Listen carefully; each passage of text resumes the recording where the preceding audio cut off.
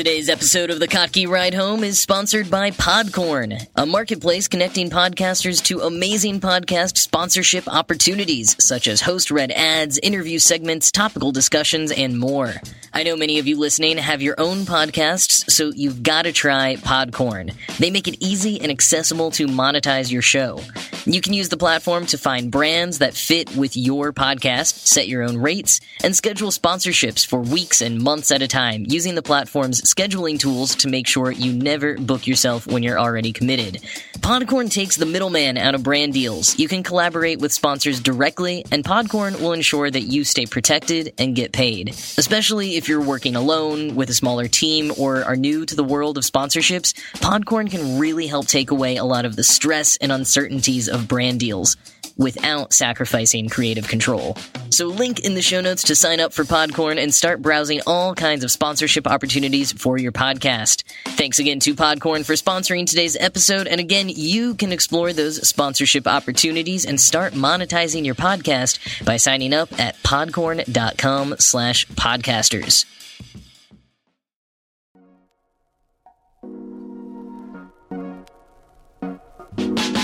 Welcome to the Kottke Ride Home for Wednesday, September 9th, 2020. I'm Jackson Bird.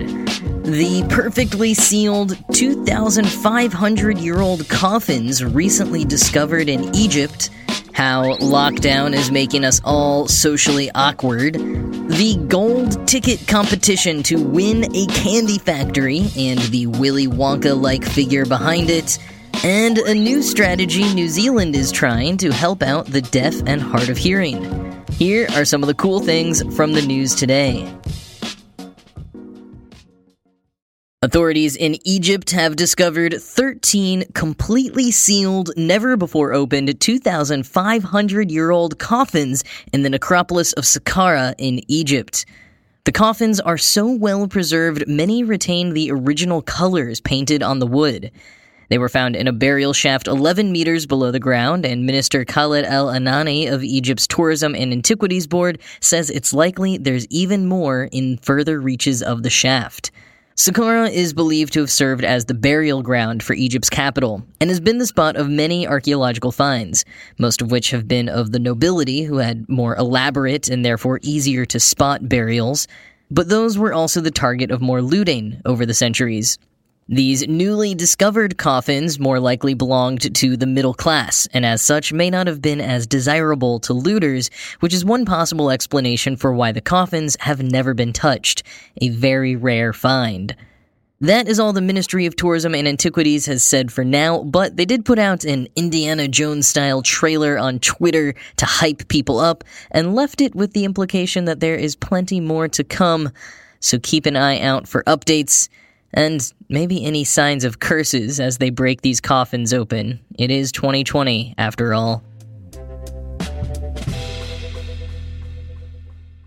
So yesterday I talked about how lockdown has made many of us clumsier, and today I want to talk about how it's also made us more awkward. Socially awkward.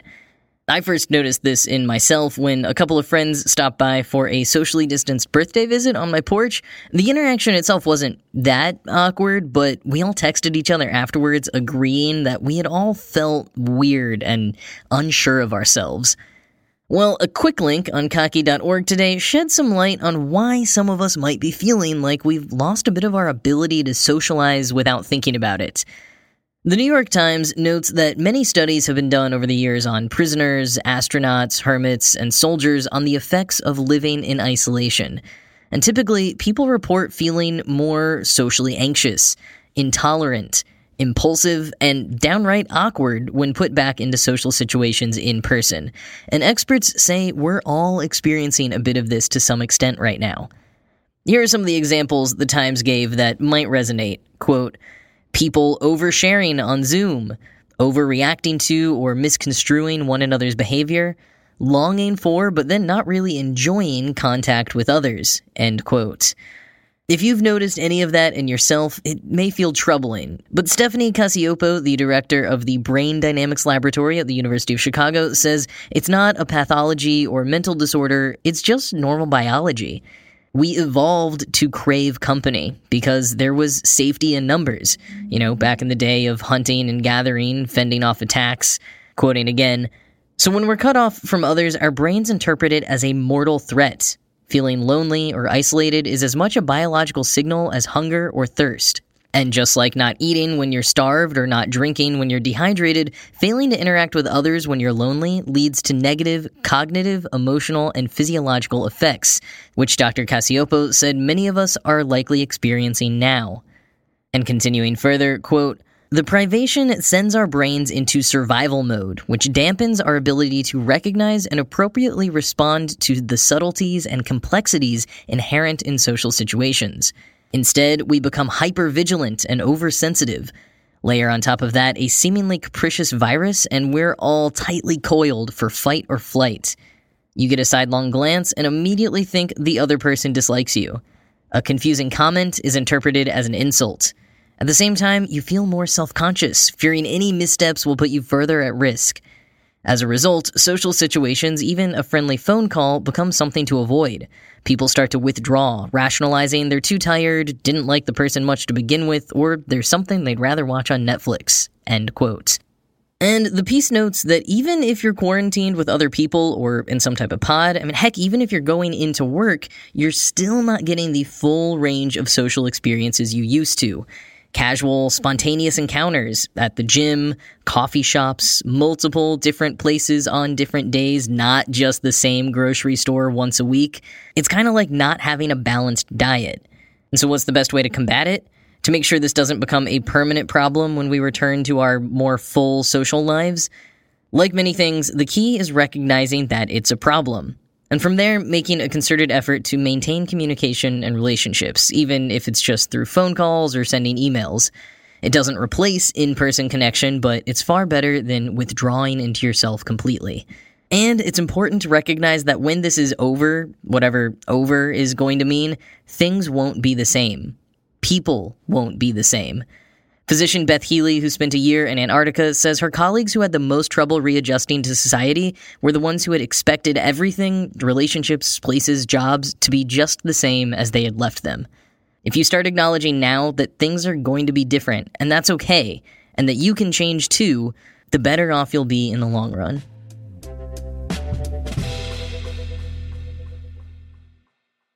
Earlier this summer, I talked about some of the ongoing treasure hunts in the world, and we have a new one. David Klein, the creator of Jelly Belly, in an attempt to become a real-world Willy Wonka, has just launched the Gold Ticket, a treasure hunt in which the winner will get one of Klein's actual candy factories. Now, a few clarifications here. The first, this has nothing to do with Jelly Belly. David Klein, while he created Jelly Belly, sold the trademark to the Herman Goelitz Candy Company in 1980, and they are now known as Jelly Belly. Second, you have to live in the US, and third, it's pay to play, at least at first. In the announcement video, Klein says earnestly, "We're looking for you, Charlie, out there." But as AV Club points out, you have to pay $49.98 to buy one of the tickets to participate in what seems like a, quote, presumed effort to thwart any low-class bucket families from rising above their station, end quote. So yeah, you have to pay about $50 to be given access to a private forum on Facebook where the riddle will be released. You buy your gold ticket based on your state, and it's limited to only 1,000 per state. The riddles are released at different times for different states. Some of them have the time and date listed already on the site. Others say they are coming soon. And when the riddle is released, you use it to look all over your state for a gold dog tag necklace with a code on it. And since the entire state is fair play, I think places like Delaware and Rhode Island might have it easier than, say, California. But once you have the gold necklace, you use the code on it to verify your find, and you win $5,000. You are also then entered into the ultimate treasure hunt where you'll be competing for one of Klein's candy factories in Florida. I wouldn't expect some Willy Wonka level magic to the place though. Quoting Fast Company, Klein declined to comment on the actual value of the factory he's giving away, citing fluctuations in the real estate market. He says the property is 4,000 square feet and located in Florida, where he lives, and the winner of the contest will become the new owner. The winner will also receive an all-expenses-paid trip and education to a candy-making university, which Klein said was located at the University of Wisconsin-Madison. End quote. And it seems Klein and his team were a little unprepared for how popular such a competition might be, and how ruthless and ready to game the system people are these days, so there might be a few more barriers as time goes on, and they adjust to handle any potential bad actors, but that's about the gist of it for now. I want to talk a little bit more about David Klein, though, because there were a few things about him that just made me want to keep digging. I mean, first was just the question of what someone does after they create the Jelly Belly and are no longer associated with the company, and also what happened there. I wasn't super curious about why he's giving away the factory. I mean, he's 73, so he probably is just ready to retire or downsize and thought this would be more fun than straight up selling it. Plus, with it being pay to play, maybe he's actually making more money from the tickets. I don't know, but it turns out David Klein is quite the interesting character. So first of all, he did innovate on the jelly bean quite a bit. Before Jelly Belly, jelly beans were bigger and came in just a couple of flavors and weren't super flavorful on the inside. They really weren't popular candies. So he had the idea to make them all of those things, much smaller, in really wild, bold flavors inside and out. But the thing was, he was just a businessman. At the time, he was a wholesale nut salesman. He knew nothing about making candy. So he called up the Herman Goelitz's confectionery company and asked if they could manufacture the beans for him. The company charged him for the work that they were doing to make the beans, but Jelly Belly became so successful, after an initial slow start, that Klein was making a large profit and actually asked the company to charge him more, that way they'd be happy to keep working with him. And an important thing to know here is that Klein and the company never had a formal contract together. That wasn't his only business misstep. Klein was blackmailed at one point by a guy who got the California trademark of Jelly Belly while Klein was waiting for the federal trademark to go through. And the Goelitz company eventually bought him out by essentially saying, "Hey, we didn't sign a contract with you. We're doing you a favor by buying your trademark because otherwise we're just going to make the product ourselves and you can sue us, but we'll beat you and you'll go broke." So, of course, he sold it, though he recognizes he could have made way more money over the years if he'd been able to negotiate a better deal or retain any sort of rights. He sold the trademark for $5 million, distributed in $20,000 chunks every month for 20 years. But he had to split that with his business partner and pay taxes on it, so he said it shook out to be about $5,000 a month. If he had stuck with his original arrangement with the company, he would probably have made hundreds of millions of dollars by now. And to add salt to the wound, Jelly Belly basically never acknowledges him by name in any history of the company. And his hurt over that lack of acknowledgement and how he was treated, I think shows in a lot of what he does. Marketing himself as the Candyman and appearing in all kinds of press stunts, just really wanting to be seen for what he created and for his passion for candy. Though to be fair, he used a few shrewd business tactics himself back in the day, fabricating how popular the candy was in order to get media attention at the start, and tricking the guy who blackmailed him by cleverly wording a contract they signed. Klein has since gone on to invent a bunch of other candies, including the anatomically correct gummy heart, sour candy blood, snot candy, and helping his daughter with her less gross invention, Sandy Candy. If you want to dive more into Klein's story, there's a documentary about him called Candyman, the David Klein story, that's streaming on Amazon Prime and YouTube. It's not the best documentary I've ever seen, but it gives you the story, and inexplicably features Weird Al Yankovic. It really kind of does just look like they ran into him on the street and started interviewing him about jelly beans. Also, it's produced and narrated by Klein's son Bert, so there's definitely some bias there, even if they do interview a representative from Goelitz, aka the current owners of Jelly Belly. But in any case, Klein is certainly an interesting dude who does seem to just want to infuse more joy into the world, and a Willy Wonka-esque treasure hunt is definitely a fun thing, especially right now, as a way for families to do something together, which is how Klein has been pitching it. But you know, as we learned from Willy Wonka and countless horror films, you may want to keep your guard up.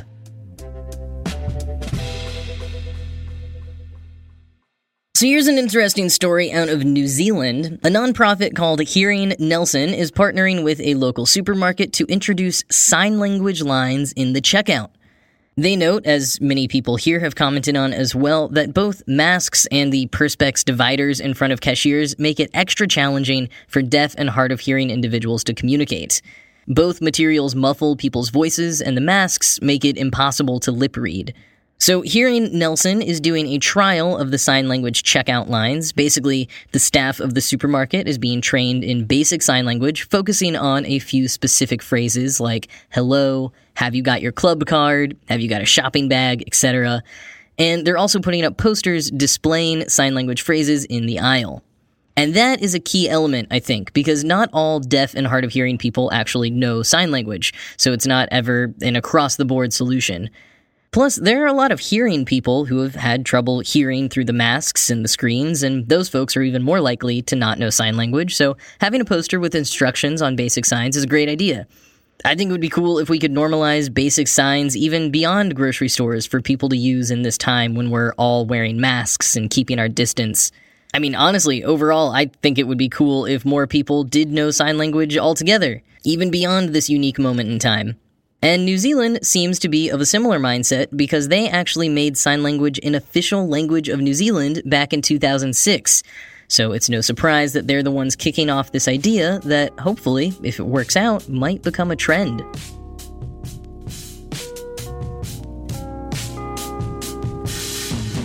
That is all for today. As always, this show was produced by Ride Home Media and Kottke.org. I am Jackson Bird, and I'm gonna go see about making a deal with Mr. Slugworth. I hope you have a good rest of your day, and I'll talk to you again tomorrow.